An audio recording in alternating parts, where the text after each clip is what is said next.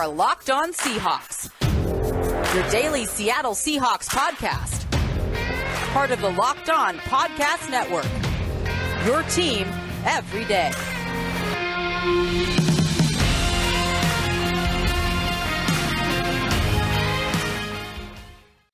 Greetings, 12s. This is your host for this frigid Blue Friday here in the Pacific Northwest, Nick Lee. I'm here to prep you for the upcoming game against the Detroit Lions, as well as dissect some interesting comments made by Seattle's starting quarterback on Thursday, causing some conversation and perhaps some controversy, and a conversation certainly to be had about the future of the Seattle Seahawks as an organization. So let's get rolling here on the Friday. Thanks for making Locked On Seahawks your first listen every day.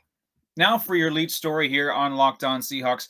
Russell Wilson spoke with reporters on Thursday and had some interesting quotes that most fans will likely chew on all offseason, as you know, as the fans do, especially as the season winds down and as the Seahawks are eliminated from playoff contention. That offseason chatter probably will start a little bit early. Unfortunately, you never want to see that, but such is life sometimes. And given how the season has gone, 5-10, last place in the NFC West, out of the playoffs, first losing season in a decade, what are the chances that Russell Wilson comes back next year? And let's open it up also to Pete Carroll. What does it have to be either or? Does it have to be keep one and lose the other? Can both come back? Do both leave? Is it either neither or both kind of situation here? It doesn't have to be, but let's have that conversation anyway. And I want to talk about what the chances are that either one leave. And to speak on those comments, if you're not quite sure what I'm thinking of or referring to, Russell Wilson spoke with reporters on Thursday. And when asked if he believed he could win 3 championships while staying in Seattle after the team missed the playoffs this season, he said, "I hope so. Obviously, we can't do it right now, not being in the playoffs right now. But I think that most importantly, it takes a lot of effort. It takes a lot of things. It takes a lot of pieces. And I think we have a good amount of those pieces, a lot of them." And then he continues and he says, "I know for me personally, I hope it's not my last game, but at the same time, I know it won't be my last game in the NFL. I'm just focused on today and getting better today. That's my goal. I love this city and I love this moment. I love these guys, and we got to make sure to get better today. That's all that matters." So there could be a lot to unpack there, especially when he says, "I hope it's not my last game, but at the same time, I know it's not my last game in the NFL."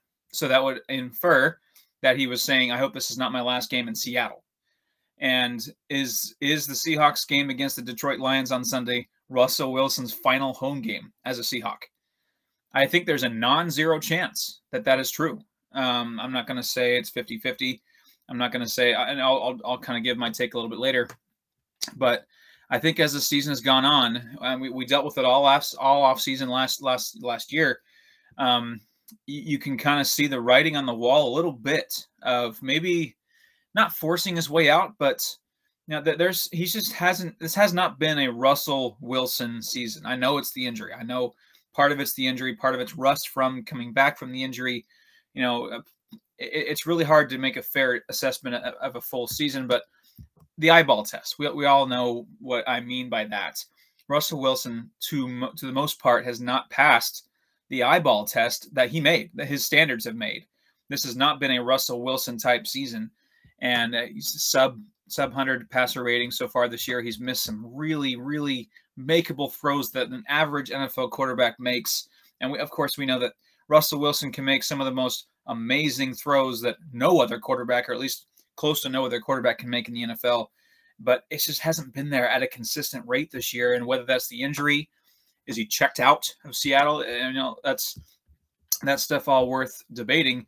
And certainly he did not do anything to curb the rumors or the chatter with some of those comments he made. Also, a cryptic tweet came out from Doug Baldwin, a former receiver, former teammate of Russell Wilson. Doug Baldwin tweets, quote, "I was recently asked about attributes of a winning culture. My answer, selfless effort and accountability. Throw on tape of Ricardo Laquette on special teams and see what I'm talking about.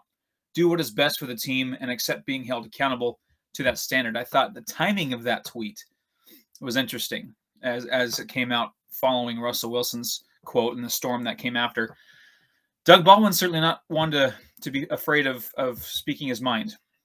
And I think this is a pretty thinly veiled shot at Russell Wilson. I really do. And I think most players, current and former, back Pete Carroll. I think that Pete Carroll has a lot of fans in his corner, fans being former players and some of the Seattle media. And some, of course, did take parting shots at Pete. Richard Sherman. Richard Sherman took parting shots just about everybody. But the vast majority have bought into his winning culture and produced results. And Russell Wilson has gotten to a Super Bowl, has been paid multiple times elite money, multiple times, has the superstar wife, the hotshot celebrity life off the field. How hot does Russell Wilson's fire burn to bring another championship to Seattle? And does it burn hotter or as hot as Pete Carroll's does? That's another question, because we've seen this all the time. Quarterbacks really have that young hunger and get to a Super Bowl and then get paid and never quite reach that pinnacle again. And I know it's hard. It's really hard to win the Super Bowl, first of all, either way. But I'm questioning that. Another question that I want to ask, I'm not going to answer it. This is more of a thought-provoking discussion here. Is it harder to find a solid franchise head coach or a franchise quarterback? And you know what I mean by franchise. A guy that you can rely on for years, multiple years, that you'll always be in contention with that guy at the helm. And I don't know. John Clayton actually sided with the head coach. He said that it is actually harder to find a franchise head coach than a franchise quarterback. And John Clayton's been in the football media business about as long as my father's been alive. So he kind of knows what he's talking about. And, when you think about it, teams like the Bears and the Browns have been trying to answer that question for years. They maybe have one, but not the other. Or neither in some cases, Jets. But that is the Seahawks have had both. They have had a solid franchise head coach and a solid franchise quarterback for the better part of a decade, and they got a Super Bowl championship, and almost one more, and they've been in contention most of the other years. If they part with one, they need to ask themselves which will be harder to replace, because therein lies, I think, the decision. And I don't think the Seahawks are really saying I don't think the front office, John Schneider and the ownership brass, I'm not sure they're going to sit down and say, oh, look, one's got to go. Who's it going to be? I don't think they're going to go that route. I really think that this might evolve organically, where Russell Wilson will truly ask for a trade, or they will feel like it's time to move on from Pete Carroll and fire him, like hundreds of head coaches before him has happened to. But I also want to add, Russell Wilson's not wrong when he says there are pieces to this team to move forward with.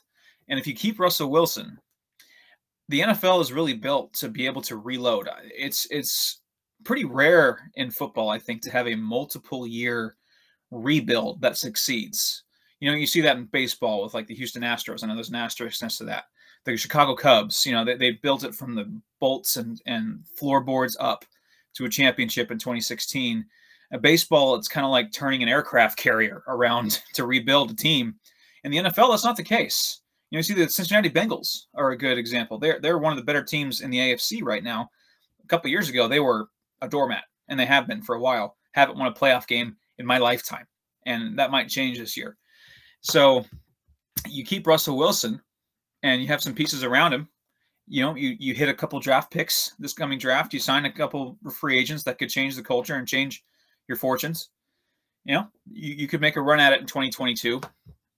So really, who are you going to hitch your wagon to? I know that Seahawks Twitter, Seahawks fans in general will probably side with Russell Wilson, the player, over Pete Carroll. I know a lot of people on social media are done with Pete Carroll as head coach, and maybe that's more of a factor of his assistants and the decisions he's made with his staff than actually Pete Carroll. I know Pete Carroll has his skeletons in his closet, his flaws, of course. His time management drives me crazy, drives me up a wall. His timeout usage, his challenge usage absolutely drives me up a wall. But really, what head coach, maybe this side of Bill Belichick's got some weird quirks that don't sit right with people. But either way, I think the question is, which is harder to replace? Pete Carroll, or a franchise head coach, or a franchise quarterback? Which is harder to replace? So if you have to pick one, there's your answer, whatever answer it is. As far as odds go, The odds that both stay for me at this point is about 60%. I think it's a bit better than 50-50 that both return for 2022 because frankly, they're both under contract for 2022. So that's one side. And, even if Russell Wilson wants a trade, the Seahawks technically don't have to trade him. They have him under contract. And now that'll be up to Russell Wilson to hold out, however happens his camp. That's way down the road. But I think it's about a 60% chance at this point that both stay.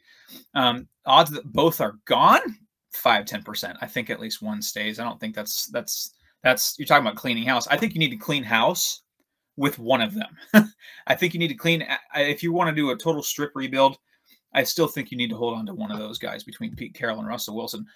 The odds of Russell Wilson gone, I'm going to go 40%, a little less than 50-50. I think that there is some merit to him wanting to be gone. And the odds of Pete Carroll being gone, I'm going to go 25%. Flip a coin 4 times. He's gone once, I think.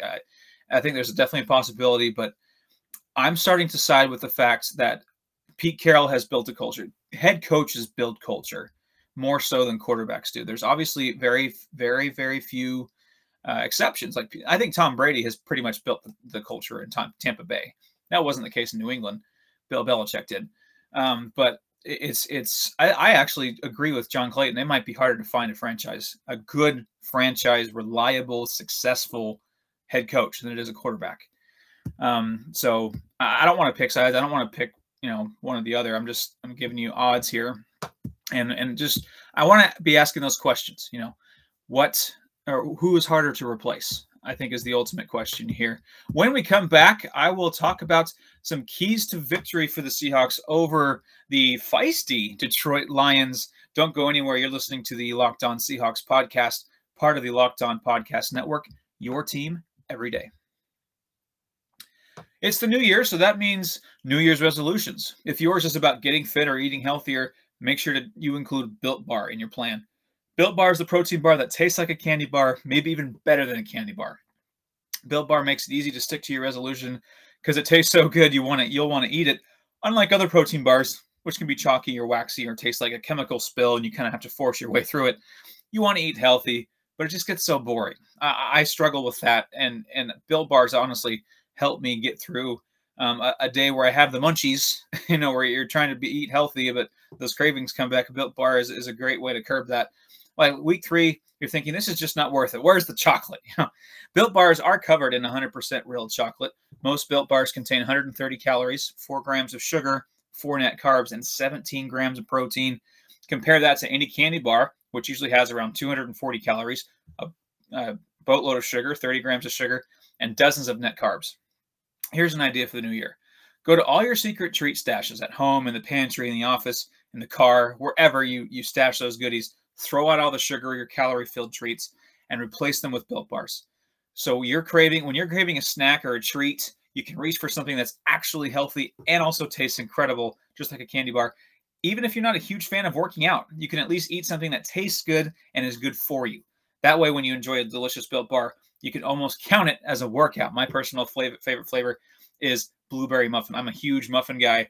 And blueberry muffin, the flavor, it just tastes so real, like a blueberry muffin is fantastic. My current favorite mid-golf round snack. Welcome back to the Locked On Seahawks podcast. I'm your host for the day, Nick Lee. Let's go over keys to victory here over the Detroit Lions. And I know that the records will say, well, the Seahawks don't have a much better record, but the record will say the Seahawks should win this game. They're at home. They have more wins and less losses than the Lions. So logically, you'd think that they should get the job done. But when you look inside the numbers, Dan Campbell's squad, the Lions, have been feisty as heck.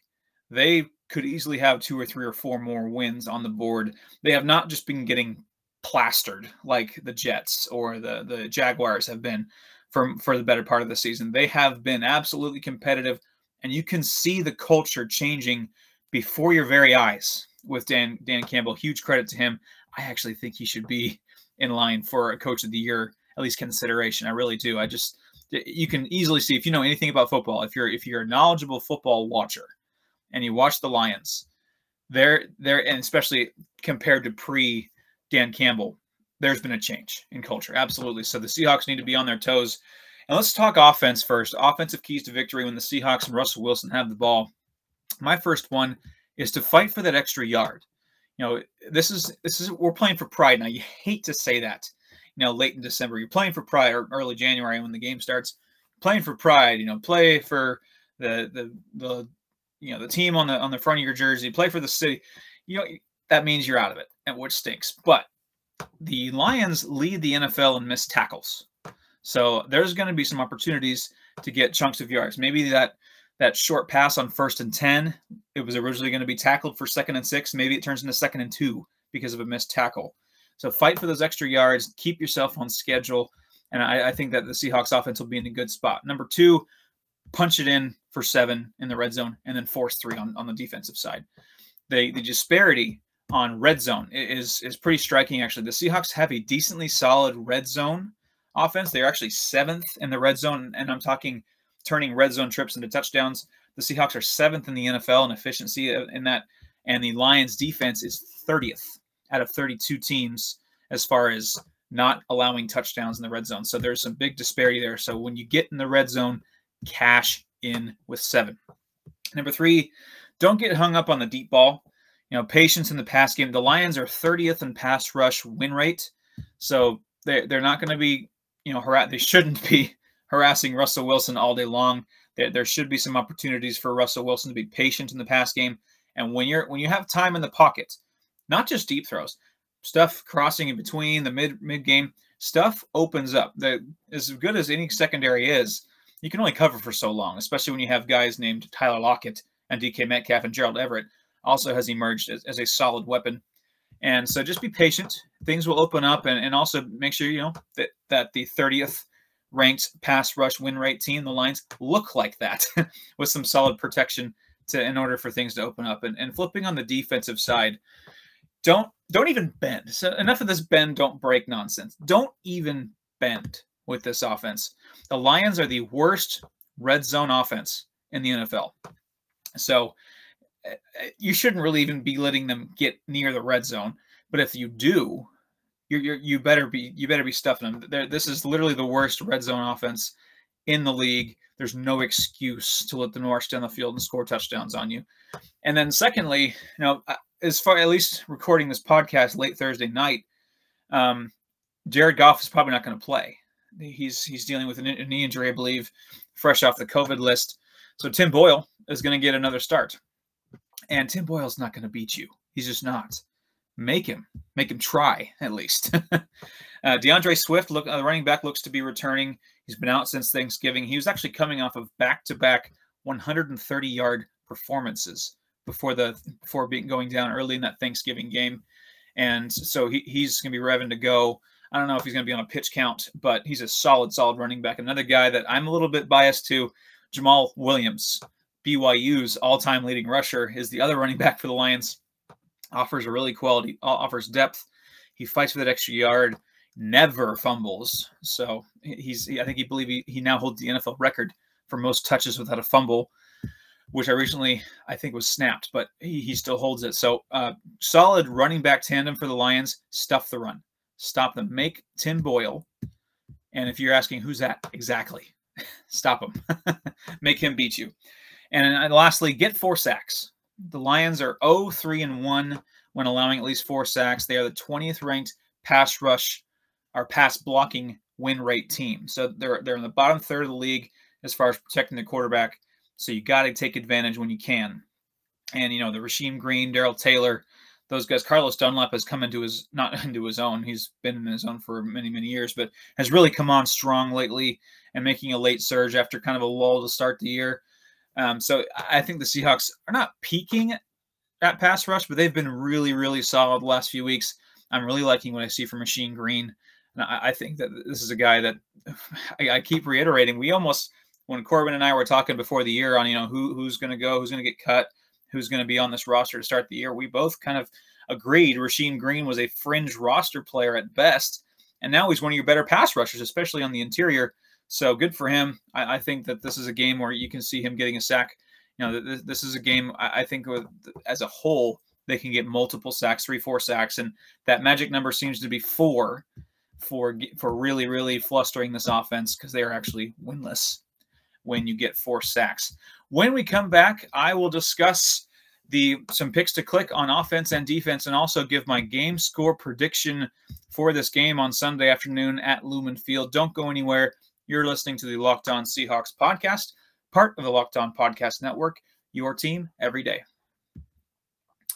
BetOnline has you covered this holiday season with more props, odds, and lines than ever before as football continues to march through college bowl season and the pro football playoffs. BetOnline remains your number one spot for all the sports action this season. Head into the website or use your mobile device to sign up today and receive your 50% welcome bonus on your first deposit. Just use our promo code LOCKEDON to receive your bonus. For basketball, football, NHL, boxing, and UFC, right to your favorite Vegas casino games, don't wait to take advantage of all the amazing offers available for the 2021 season.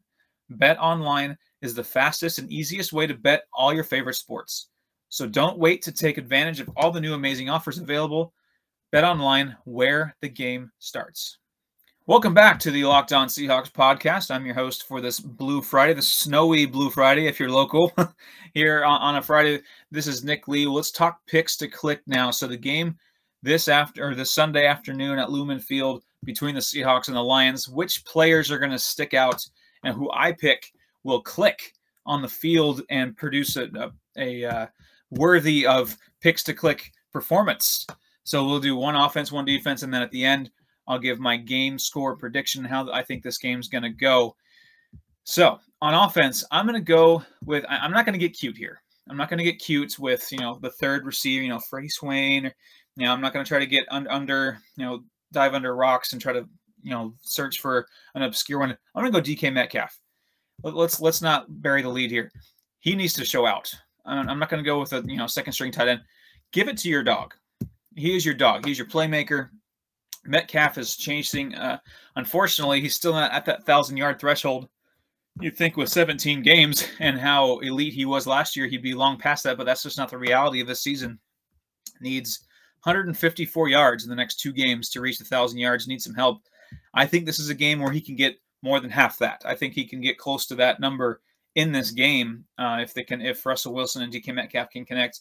I'd love to see 100 yards. I'd love to see 100 yards from DK Metcalf in this game because, man, they started off so well against the Bears and with that touchdown, and then he was basically non-existent after that. You want to see consistent attention given to DK Metcalf, and so I think that this is a game they're going to realize what happened against the Bears. You'd hope, and go his way more often. And I don't want to force the ball to him like in the Rams playoff game last year where that turned into a disaster. But definitely look what the Rams do with Cooper Kupp. Why can't the Seahawks at least do a little bit of that with DK Metcalf? I'm not talking the whole thing because the Rams have a very efficient, talented offense that is just a brilliance. But you'd think, especially with Shane Waldron, who has been in the room game planning to use Cooper Kupp as part of the Rams staff, you'd think he'd be able to switch that over to DK Metcalf, and hopefully he can in this game, especially with you got nothing to lose. Just see what he can do with 10, 11, 12 targets. Just let him have it, And on defense, I want to take another moment here. Jordan Brooks. He's my pick to click, and not because he needs to, because he has shown out all season long. I've been super impressed with him.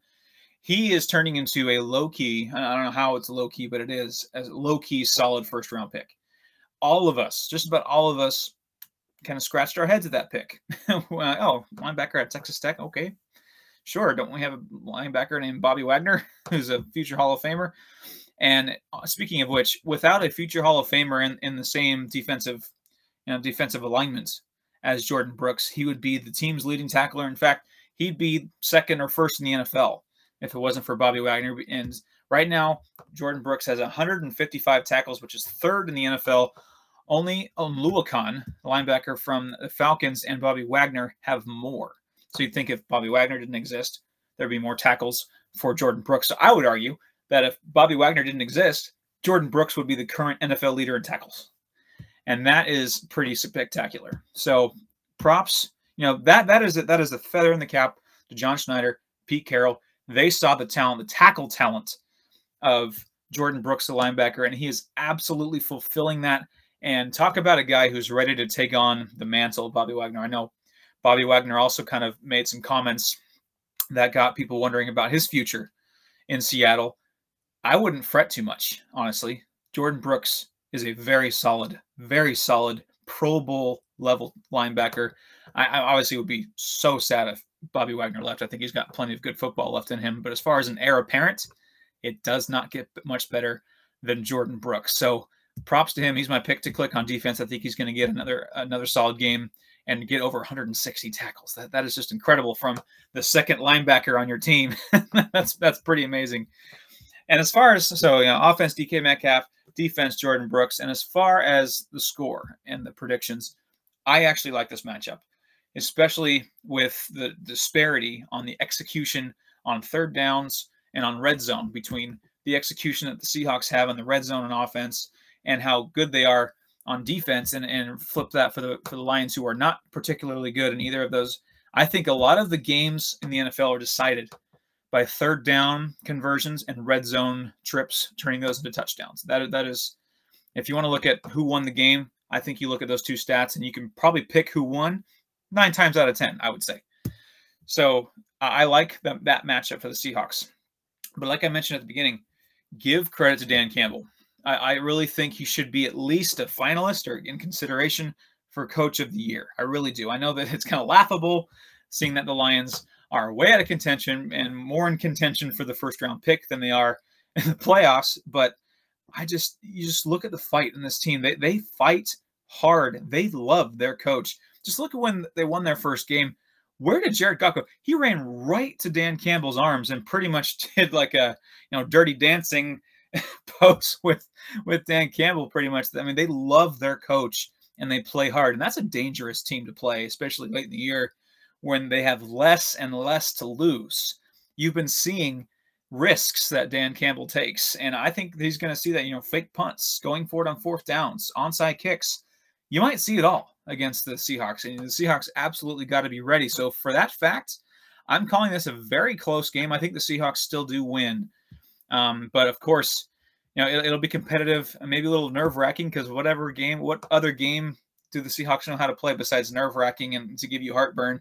Keep the Tums close by because this is going to be a nail-biter. I really think the Seahawks are not much better, let's be honest, and Dan Campbell has these guys playing hard. So the Seahawks do win a tight one. I'm going to go 24-20. Seahawks win. Maybe they need a late touchdown. Maybe the Lions are leading in the second half. I really do think this team is on the verge of being very competitive despite Jared Goff at quarterback. And man, if they can really find a true franchise quarterback, I don't believe it's Jared Goff. Holy heck, watch out for the Detroit Lions if they can get some pieces because they play hard for Dan Campbell. So I'm going to go with a close Seahawks win here. Thank you again for making the Locked On Seahawks your first listen every day. Make sure to check out the Ultimate College Football Playoff Preview 2021, local experts, betting advice, and draft analysis. The most comprehensive college football playoff preview is live now. Now make your second listen Locked On Bets, your daily one-stop shop for all your gambling needs. Locked On Bets, hosted by your boy Q, with expert analysis and insight from Lee Sterling. You can follow me on Twitter at NickLee51. I promise I'll tweet more about the Seahawks as the season goes on. I know I'm heavy BYU and Padres too, and I'm kind of all over the place, but I love the Seahawks. I'm happy to be here, and thank you for listening. I'm really, really wishing you a happy new year, a safe new year, a warm new year, especially if you're around here. It's been pretty frigid, so please stay safe on those roads. Don't travel unless you have to. And please use four-wheel drive if you have to go anywhere for real. But thank you again. Happy New Year. I hope the Seahawks can kick off the new year with a win on Sunday, and then Corbin and Rob will break it down on Monday. And hopefully they're talking about the sixth win of the year. So tune in on Monday after hopefully a Seahawks victory. Thank you very much. Happy New Year once again. Go Hawks.